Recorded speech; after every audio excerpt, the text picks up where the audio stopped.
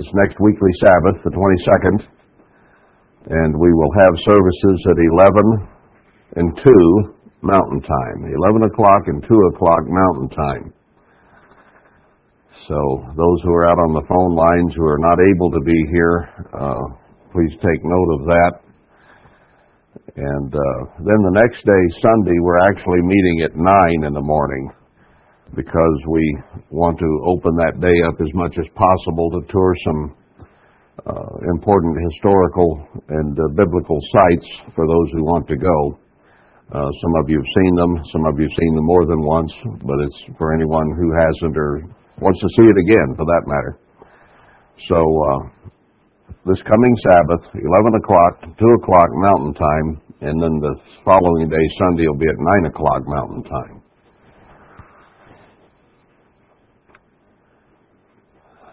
This is the day that the high priest would announce the third tithe year. This year we don't announce one beginning, we can announce one ending. As this is the fourth, we'll begin the fourth year in the 7-year land Sabbath cycle. So we have this fourth year, and then I think it's 2018, we have another third tithe year, and then one more land cycle, it appears, will be the Jubilee in 2027. So maybe that'll be the beginning of the millennium. We will wait and see. But I think there's a good possibility of that. Well, for today then, I guess it's almost traditional to go to Leviticus 23 on the Day of Atonement. So we'll go there today. Here in Leviticus 23, it lists the holy days of God, the spring and the fall holy days. And if we come down after the Feast of Trumpets here in the context to verse 27, he proclaims this day, also on the 10th day of this 7th month, there shall be a day of atonement. So there's trumpets is on the first day of the 7th month, and atonement is the 10th day, and then the Feast of Tabernacles begins on the 15th day of the 7th month. It is a day of atonement. We've broken that down over the years. It means at one meant, or becoming at one. This is the day that Christ will marry His church, where they become at one. We are in the dating period, the engagement period, until Christ returns. He resurrects His saints on the Feast of Trumpets, and then the Day of Atonement pictures the day when they become at one with Him, totally and entirely. We have to be changed from physical to spirit on the Day of Trumpets, because kind can only marry like kind. So once we have been transformed into spirit on the Day of Trumpets, or pictured by the Day of Trumpets, and probably it will happen on that day, then we become fully at one, just as a human couple become married and consummate the marriage and become one flesh, then we become one spirit with Christ. So the analogy carries through from the physical to the spiritual. So this is a day we're to be getting our garments ready. We'll find that Aaron put on his clean garments before beginning the ceremonies for the Day of Atonement. Let's continue reading the order here. This is a Day of Atonement. On the 10th day, it shall be a holy convocation, a commanded assembly. We are to be together to you. And you shall afflict your souls and offer an offering made by fire to the Eternal. Afflict your souls, you can run down through Scripture, and that means fast. Means fast without food or with water. And he'll tell us how long that fast is to be here in a little bit. So it's a day to afflict our souls. Christ said, did He not, that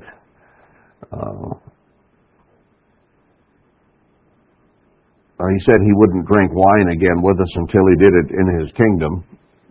And the one I'm trying to remember is where He said that when we are not with Him, His disciples fast. Well, when we are with him, they don't fast. So I suspect that we will not need to fast on the Day of Atonement. We'll be at a wedding supper in the kingdom of God, and the Day of Atonement will be replaced by a wedding supper. So he won't fast, and we won't fast. We don't fast when we're with him. So it's a holy convocation, commanded assembly, and they were to offer an offering made by fire to the eternal. We don't do the physical sacrifices now, since Christ was and became and is our sacrifice. But we do bring a monetary offering. We bring our prayers as an offering, and we bring ourselves as a living sacrifice and an offering to God. Verse 28, and you shall do no work in that same day, for it is a day of at-one-ment, becoming at one. If there's any day that we need to think like Christ thinks and share his thoughts, it's today. Now, we're to do that every day, but it has special meaning on this day because it pictures a time when we will be fully at one with Christ. So it is here to bring us into at-one-ment for you before the eternal your God. Now, there's no question, I think, about the deep symbology that is involved here, because there was a breach between mankind and God that began in the Garden of Eden with the first man, Adam, who sinned and took on an ungodly nature. And we have that ungodly nature. We are not by any means godly in our approach to anything. We are deceitful, desperately wicked. We're full of lust, vanity, greed, jealousy, envy, and every other work of the flesh. So by nature, we are not godly. And that breach has to be healed. Now, when we begin to repent and learn the truth, and leading up to baptism, where we have the inception of God's Holy Spirit, we begin to deal with that nature. And then, once we are baptized and have hands laid on and are conceived of the Spirit of God, we are to grow in the nature of God. We are to become more like him, which means that we have an everyday duty, an every moment duty, to bring our thoughts into the control of Christ. He will not control our minds as Satan tries to do, but he wants us to control them with the help of his Spirit. And it is an incredible job that we have every day to try to think like Christ and react like Christ, to act like Christ, to be like Christ. So we have to become at one in our emotions, our feelings, our thoughts, our words with him. And there is right now probably as great a breach between man and God as there ever has been. We're quickly approaching, if we've not reached, the point they were before Noah's flood. Well, it was God's flood, but we name it after Noah, where every thought was evil continually. And that's pretty much the world we live in today, except for a very few who are fighting against that.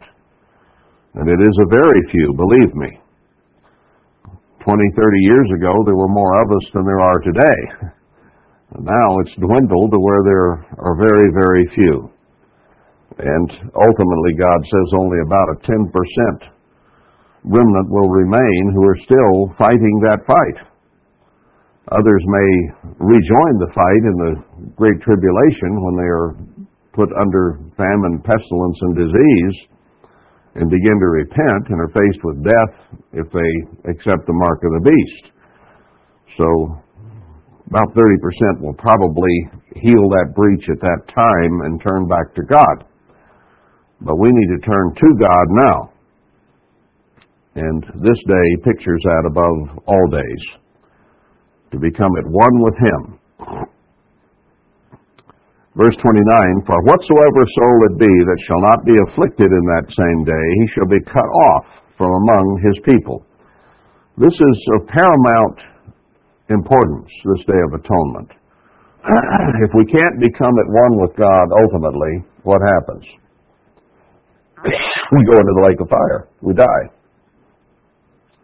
It's that simple, cut and dried.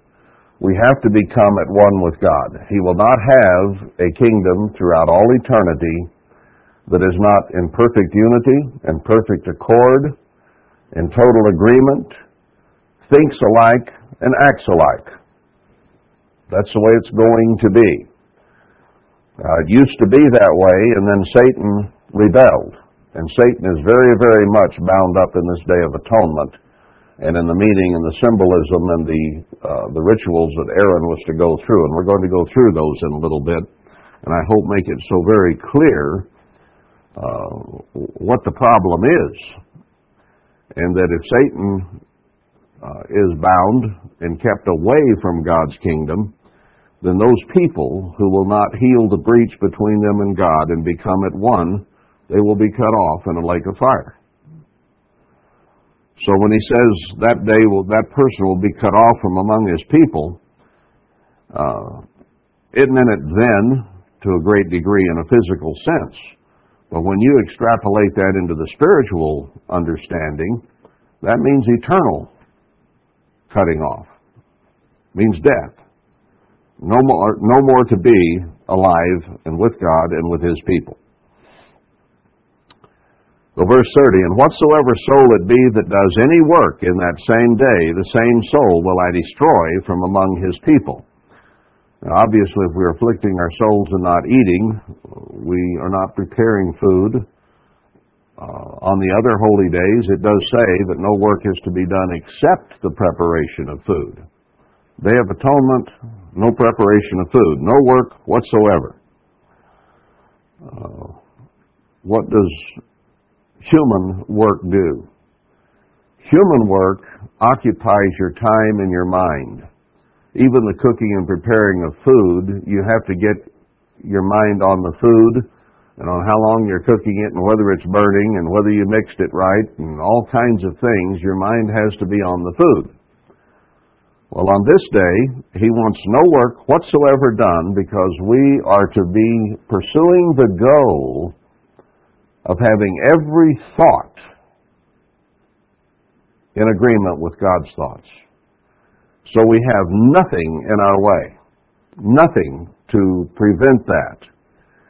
Even as I dressed today, my mind had to be on the things that Aaron did on this day, because he washed his body and he put on clean clothes. So I made sure today that I put on clothes that I had not worn since they had been washed or cleaned. No, just a little physical thing. But at the same time, as I was dressing, I was thinking of the holy garments that the bride is to wear to be married to Christ, because this day pictures that. And I think a bride generally dresses a lot more carefully on her wedding day than she does any other day of the year, or of her life, for that matter, since she's only really supposed to have one of those per lifetime, unless death does us part and we remarry or something. So this is a day that whatever we do, he allows us to dress, thankfully. But even that, we can be thinking of how God would have us dress for the wedding supper.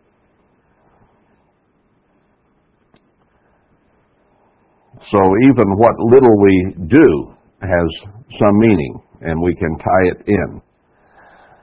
So anyone who does any work, he repeats it, the same soul will I destroy from among his people. So destruction and destroy is mentioned, and that's what the lake of fire does. Verse 31, again, you shall do no manner of work. It shall be a statute forever throughout your generations and all your dwellings.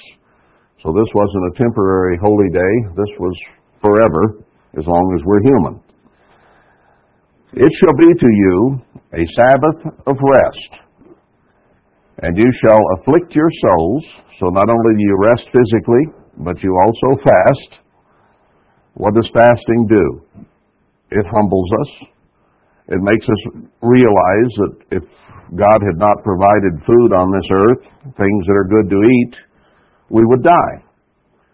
So afflicting our souls on this day helps turn our minds to God.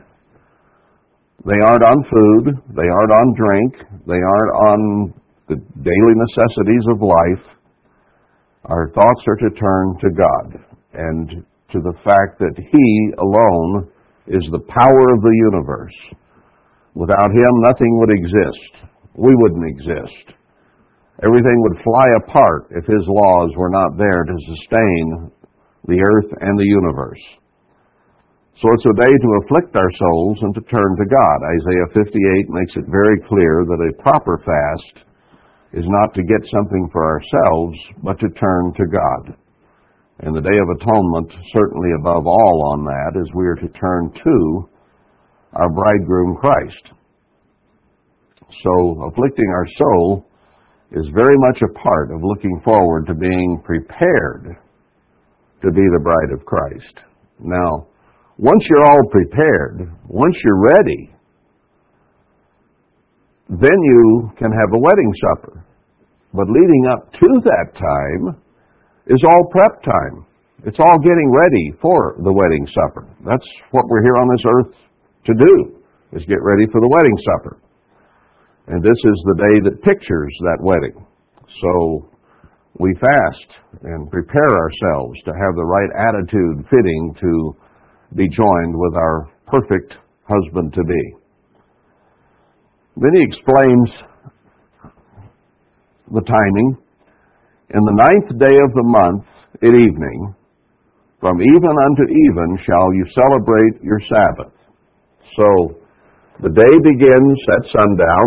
It makes it very, very clear here, in spite of the fact that some believe the day begins with dawn. This Sabbath, this day of atonement, begins at the end of the night. Now, earlier here on verse 27, it says that the Day of Atonement is on the 10th. The 10th day is the Day of Atonement. So when it mentions the evening of the 9th, it means at the sundown at the end of the 9th. So sundown on the 9th begins the 10th and lasts from even to even. From sundown to sundown is the Day of Atonement. People can twist scriptures and try to make dawn the beginning of the day, but that doesn't fit. It won't work. And this scripture has to be applied also to Passover. If you keep it on the 14th day at even, as it instructs us there in Exodus 12, it is the evening or the end of the 13th, beginning the 14th, because it clearly states the 14th is the day of Passover. So it has to begin just like Day of Atonement, end of the 13th, but the 14th is it. That precludes keeping it the end of the 14th, beginning the 15th, because God explains right here how He counts it. And Passover, all days are counted the same way, from sundown to sundown.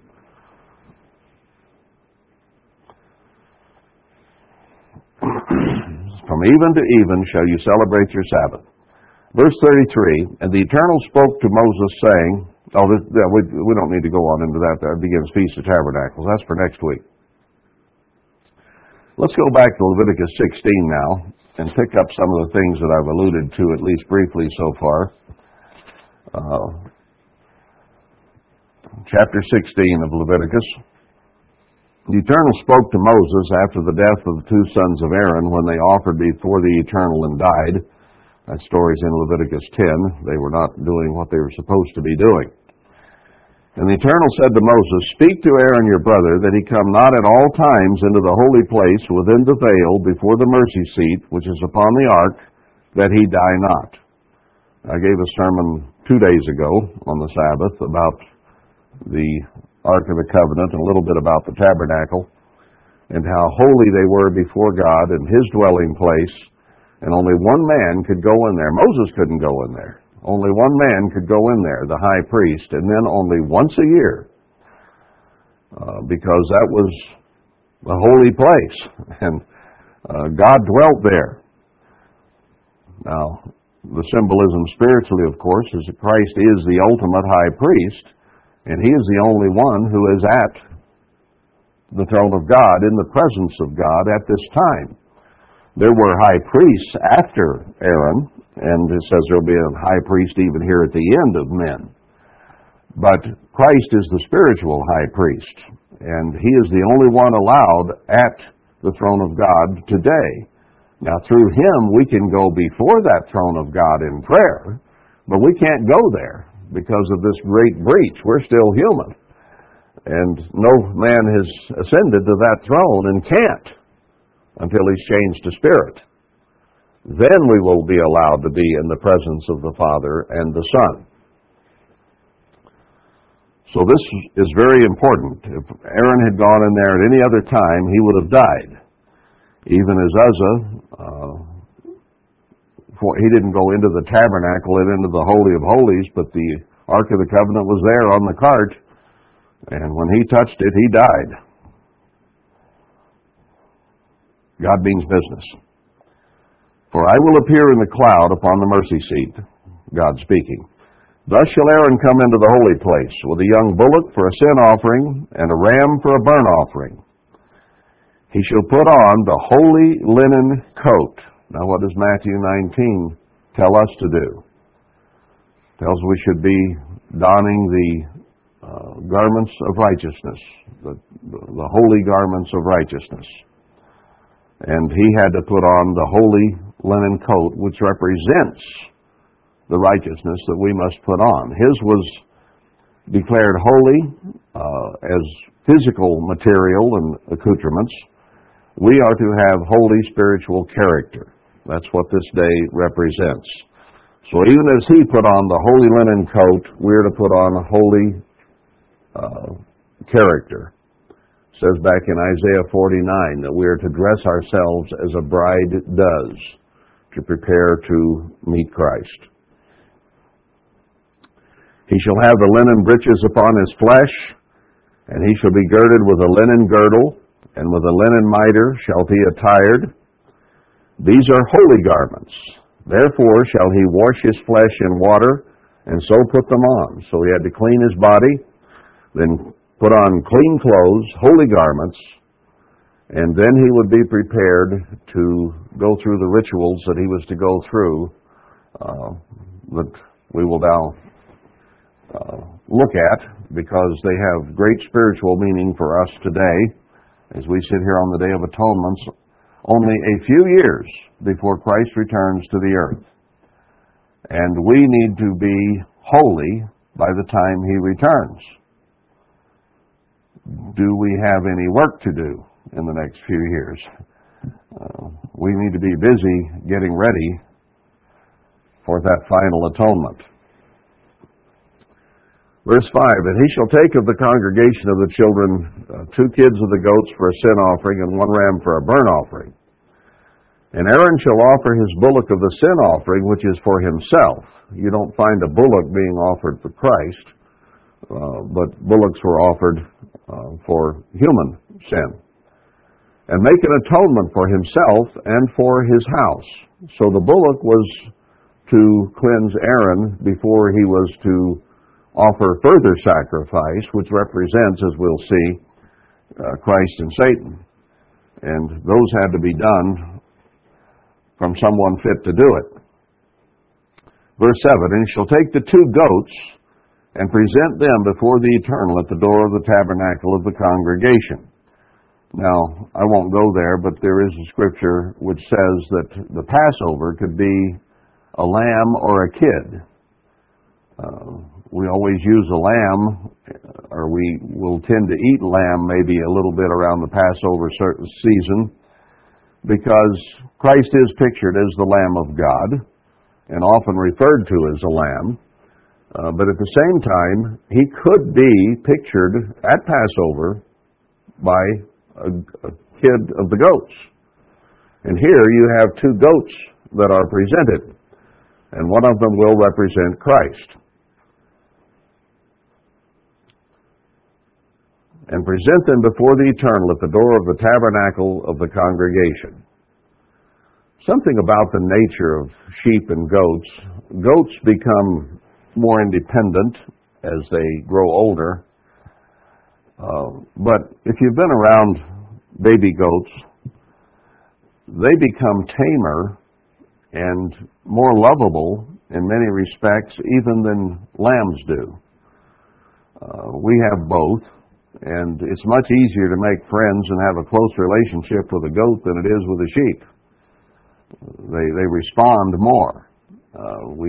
This year, for instance, we have a kid goat and a lamb that were orphaned and were fed by bottle. Well, the goat comes running right up to you and jumps up on you and wants petted and patted and loved. And the sheep will come running up to you, but it doesn't want patted and loved. So maybe goats get colored wrongly somewhat sometimes, but a kid of the goats can be a very wonderful, lovable little animal. And the only reason I make that point is that you could, for the Passover, take a young goat or a young lamb, and either could represent Christ. And a goat is not necessarily really independent and mean or whatever, as goats are often pictured. So it's a true representation, I'm saying, when you have a young goat like a young lamb. Anyway, verse 8, and Aaron shall cast lots upon the two goats, one lot for the eternal, and the other lot for a scapegoat, or in the Hebrew, an azazel. People get confused here, and they think ultimately that since Israel's sins were pronounced on this azazel later on in the context, that represents Christ. But let's see that there's a difference there. Herbert Armstrong had this one right. Scapegoat or azazel can mean one who went himself, one who became independent. He took off away from the flock.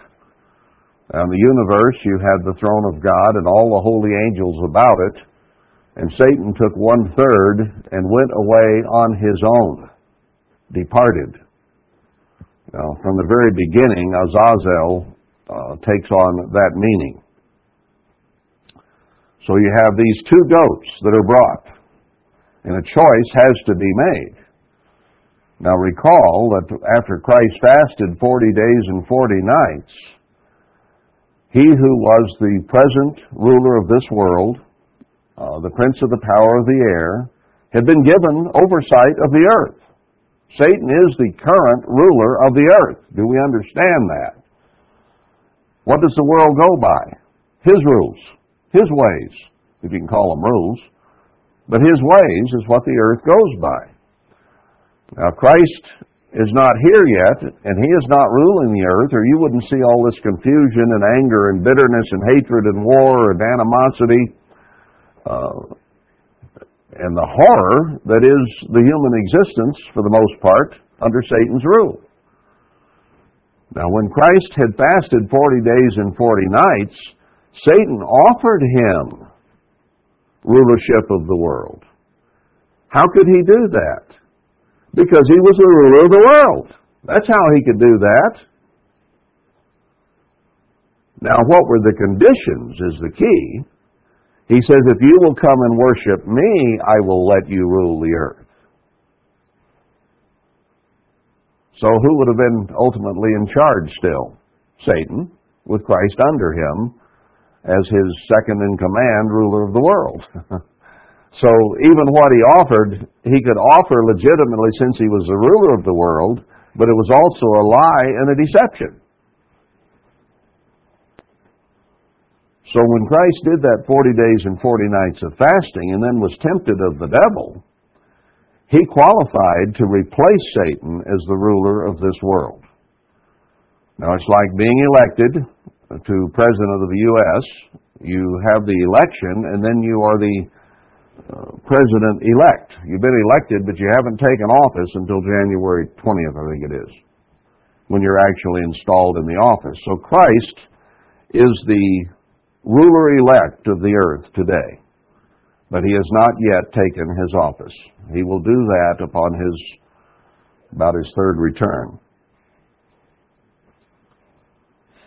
when he brings his saints with him to rule the earth, and the new heavens and the new earth come down with the Father at the beginning of the millennium. So anyway, these two goats were to be brought, and that is pictured by the temptation of Christ, when actually Satan and Christ came before God. That's what they were doing. A choice had to be made between who would be the ruler of the earth, because one was about to be supplanted. He'd been there, and Christ qualified by defeating Satan at that temptation to take over. So there is where the decision was actually made that Christ would rule the earth when he defeated Satan. Now that was not confirmed until his death. Let's put this on a legal basis, because he had to finish out his life and his ministry, and he had to die having never sinned. So he qualified when he defeated Satan. He disqualified Satan is what it amounted to. But then he was fully qualified himself when he finished a life without sin. And then he was designated fully as the replacement for Satan.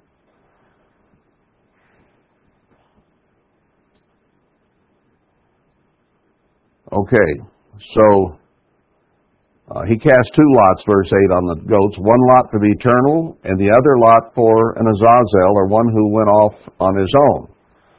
So only one of these in the context here from the very beginning is for the eternal. The other is on his own. That's what his name means. That becomes important a little later on. And Aaron shall bring the goat upon which the Lord's lot fell, and offer him for a sin offering. So the one that was for the Lord would be a sin offering. Christ is the sin offering. Satan is never a sin offering. Now, sins will be pronounced on him, responsibility for them, but not for a sin offering. Christ is the one who was offered for our sins. He's the one who died. But the goat on which the lot fell to be the Azazel shall present it alive, not killed, but presented alive before the Eternal, to make an atonement with him, and to let him go for an Azazel into the wilderness. So he was to be presented alive before God, not killed, and there was an atonement or an agreement made between him and God, and then he was sent into the wilderness. Now we'll read about what that agreement was here in a little bit. Now, can that goat, right off the bat, represent Christ? Whenever in the Bible, anywhere, do you find Christ being sent out into the wilderness alone? Never. He was always with his Father, and then he came to dwell with men. He went back to his Father. He is going to come back and change men into God, take them to his Father to be married, and then he and the Father and those people will come back to rule the earth at the beginning of the millennium, after they have another trip down here at the end of the 7 last plagues to subdue the rest of mankind, he and his saints with him, and he'll have on a garment dipped in blood at that return. But the final return is when, at the beginning of the millennium, the bride comes down adorned for her husband, and the New Jerusalem, the Father and the Son, become the temple at the beginning of the millennium. Adequately proved, I think, in the series on how exclusive is the church. So this one goes into the wilderness. Well, what do we hear about Satan? Revelation 20. A fit man, someone qualified, takes him out into the wilderness and turns him loose alone. So Revelation 20 echoes Leviticus 16 here. Satan is the one who is not killed. He was given life forever. And God will not take that life forever away from him. It was a gift he gave him. Now, Satan rebelled. He will live in rebellion and he will live in hatred, apparently throughout all eternity, but not around anybody. He'll be sent into the desert, the wilderness, alone. The blackness of darkness forever, as Peter puts it. And Aaron shall bring the bullock of the sin offering, which is for himself, and shall make an atonement for himself and for his house, and shall kill the bullock of the sin offering, which is for himself. So he brought the bullock and the two goats. He cast lots on the goats and decided which would be which. And then before he proceeds, he kills the bullock and makes a sacrifice for he and his house for his sins, so that he is clean before God. And that, isn't it Paul who writes in Hebrews that a high priest has to go and make reconciliation for himself before he can represent the people? So that's exactly what Aaron was doing here, was offering this for his family and himself. Then he could offer an offering for the people, as we'll get to here in a moment. Verse 12, and he shall take a censer full of burning coals of fire from off the altar before the Eternal, and his hands full of sweet incense beaten small, and bring it within the veil. And he shall put the incense upon the fire before the Eternal, that the cloud of the incense may cover the mercy seat that is upon the testimony, that he die not. So he was to go into the tabernacle and into the Holy of Holies and put this on the mercy seat on the Ark of the Covenant. Once a year, on Atonement. This is the holiest day of the year. Even more so than Passover. Now, how can that be? Christ lived a perfect life, died as a perfect offering for our sins, and that certainly is a very, very holy day, and second only to atonement. Now, why do I say that? Because Christ lived perfectly and died for our sin. That is a beginning. That is a beginning. It is a beginning of a relationship between us and our Father in heaven and Christ, as potential heirs with Christ, as potential bride of Christ. So it's an introduction to Christianity, whereby our sins are forgiven, we're clean before God, and through the laying on of hands pictured by baptism, even as Passover pictured baptism, we receive His Holy Spirit, and a growth period begins. But what makes atonement more holy even than Passover is that it's the consummation. It's the finish of the process. Now, what's important, or more important, let's say, in a foot race? The starting gun or the end of the race, and see who won? Does Paul point us to the start of our race? Or does he say, no, let's race hard, everyone runs hard, and then at the end we receive the reward for winning the race? So he focused on, in his life, on finishing the race. And when it was almost done, he says, I've finished the course, I've won the race. So atonement becomes, in that sense, more holy, more important even than Passover. Passover is the beginning with the forgiveness of sin. From atonement on, there will be no sin. We will never sin again. Really, from trumpets on that, but the marriage itself is not consummated until shortly thereafter. Trumpets, we become spirit and we will not sin again. But the joining and the actual marriage is more important than engagement, right? So there's your answer to that. No work. You could even prepare food on Passover, but no work on this day. And he would die, and he only went in there one day of the year, and that was on atonement, not Passover. Now, I'm not trying to diminish Passover in any way by saying this. I'm just trying to show the relative importance in the plan and the purpose and what each represents, and the end is always better than the beginning.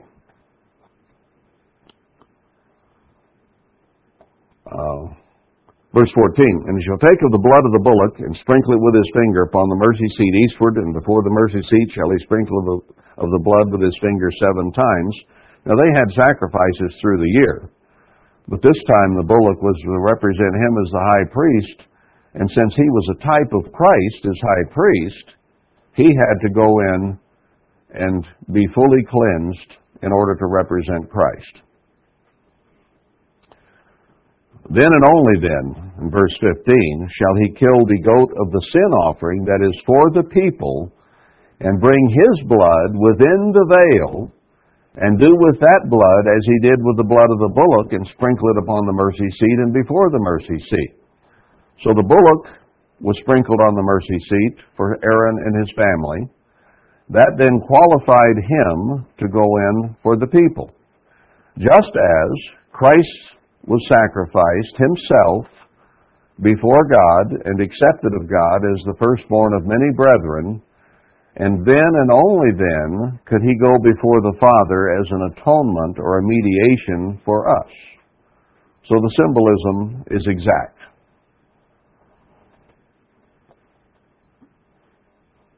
So Christ now offers, or is offered for us. Verse 16, and he shall make an atonement for the holy place because of the uncleanness of the children of Israel, and because of their transgressions and all their sins. Wages of sin is death. They'd die. They'd sinned. So the only way on this physical level here that could be removed was through blood. In this case, the blood of a goat representing Christ. And so shall he do for the tabernacle of the congregation that remains among them in the midst of their uncleanness. So, as they stood there on that day, they still had uncleanness. Even as we today, who came here to represent and to picture a time of no uncleanness, of total, complete holiness, we still come flawed as human beings. This isn't the final one. This is only a picture of it. But we need to be working that direction. So he shall do this for the tabernacle of the congregation that remains among them in the midst of their uncleanness.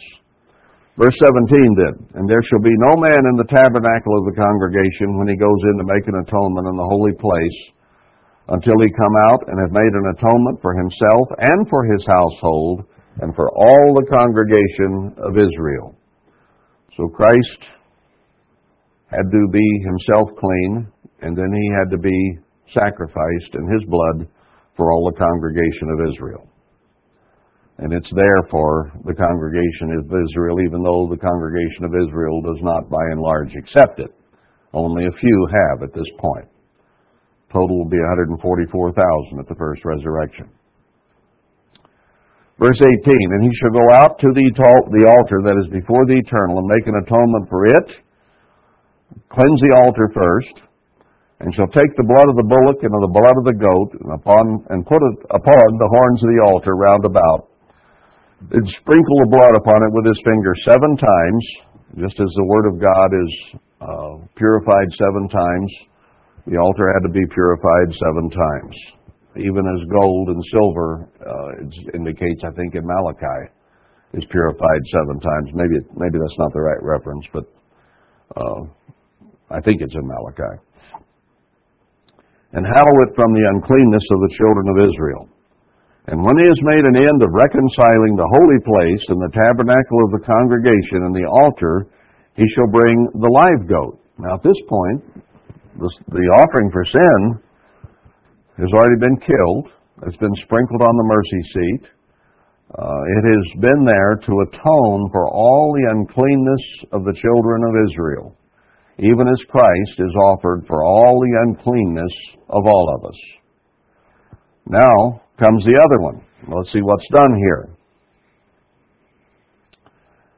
He shall bring the live goat. People try to say this one represents Christ. No way. This one's alive. It's not sacrificed. Its blood isn't shed. And Aaron shall lay both his hands upon the head of the live goat, and confess over him all the iniquities of the children of Israel, and all their transgressions, and all their sins, putting them upon the head of the goat, and shall send him away by the hand of a qualified, timely, or fit man, Revelation 20, into the wilderness. And the goat shall bear upon him all their iniquities, unto a land not inhabited, and he shall let go the goat in the wilderness. Now, there's a difference in what happened to this one and what happened to the goat for the sin offering. The wages of sin is death. The goat for the sin offering was done to expunge our sins. Now, this one had our sins laid on him, but he lived. Now, isn't that a perfect parallel with Satan, who was there at the beginning of the sin of man? Mankind had not sinned until Satan entered the garden and tempted man. And every man ever since has sinned except one, Christ. Now, where does the guilt or the blame for sin go? Had Satan not entered that garden, Adam and Eve would have continued to live in the grace and the light of God, continued in obedience. They would have ultimately been offered the tree of life, eternal life, had they not sinned. And we wouldn't have needed Christ's sacrifice because they never would have sinned. They were sinless until Satan entered. Now, does Satan pay for their sin with his death? No. He's got reserved for him the darkness and blackness of the wilderness forever. But is he guilty for causing us to sin? You bet he is. So, all the sin from the first man Adam down to the second man Adam, and since the second man Adam, Satan has guilt for. He's the one who tempts us and pulls us away because of our nature. It says God tempts no man. It says we're tempted of our own flesh. Well, what did Satan use? Our own flesh. He used it on Adam and Eve. When he asked certain questions, it awoke greed, it awoke rebellion, it awoke a desire to worship another god other than God. Human nature came alive right then. And Satan has been influencing us ever since. And there's not going to be peace on earth until Satan is bound 1,000 years. Then there will be peace.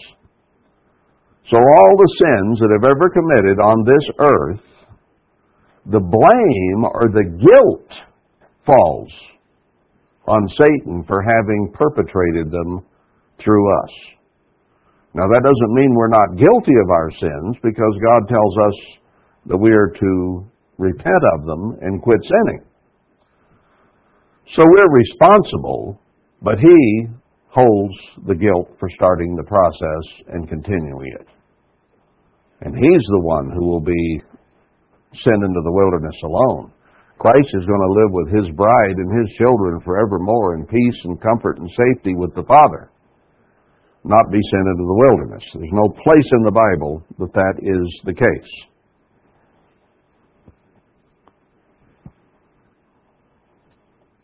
And thankfully, we won't have to deal with Satan anymore. He'll bear upon him as a living goat to a land not inhabited. He shall let the goat go in the wilderness. Now, what happened to that goat? They did this every year in ancient Israel when the Day of Atonement came. What happened to that goat? It was a domestic goat. It was a young goat. It was sent into the wilderness to fend for itself, just as Satan departed from God and went on his own. The chances are great that that goat did die in the wilderness on its own, but it wasn't killed. Probably a lion or a coyote or something got it, or it starved or died of thirst or whatever. A young kid goat left all by itself out in the wilderness probably isn't going to survive. Well, all of the things that Satan perpetrated, from the rebellion in the heavens with the angels to his rebellion with man, will be destroyed. But he will be left alive. And that's the way this story ends. Now, what happened to that goat was neither here nor there. Whatever ultimately happens to Satan is between him and God. See, there was an agreement made, an atonement made for that goat. And the agreement was, you're going to give up your rule of the angels, you're going to give up your rule of man, and you're going to go into the desert alone. While those who obey God are going to live in peace and happiness and security forevermore. Well, that's what's being depicted here with these two goats. Aaron shall come into the tabernacle of the congregation and shall put off the linen garments which he put on when he went into the holy place, and shall leave them there. Not take them out and use them as ordinary clothes, but they were to be left there at the holy place.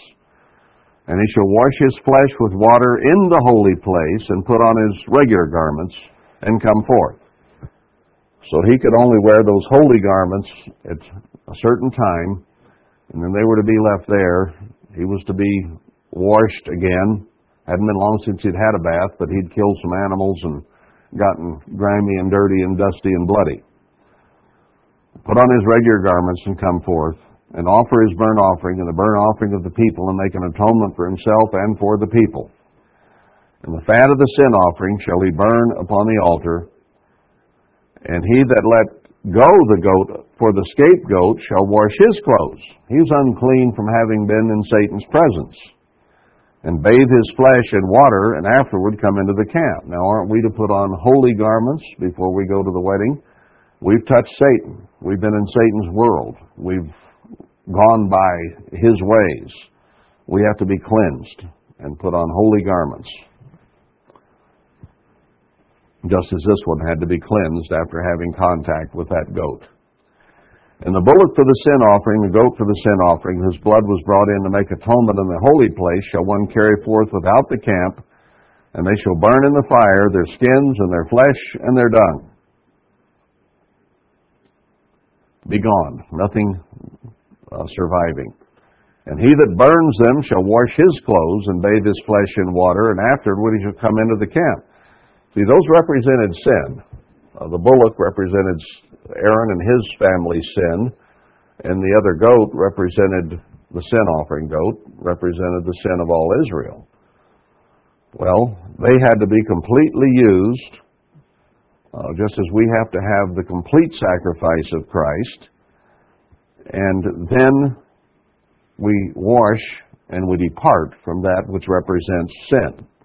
So all this washing and everything has to do with getting as far from sin as possible, being as clean as possible as we can be.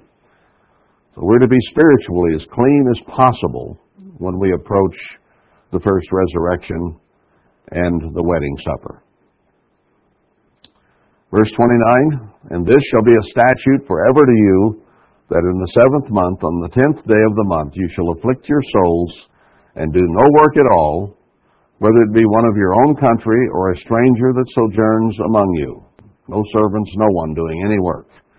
So he's repeating what he said at the beginning, because this is a very, very important day and represents the ultimate, the marriage of the Lamb.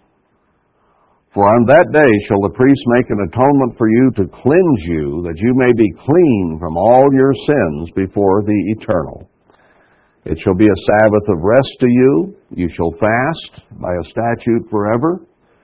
And the priest whom he shall anoint, and whom he shall consecrate to minister in the priest's office in his father's stead, shall make the atonement, and shall put on the linen clothes, and even the holy garments.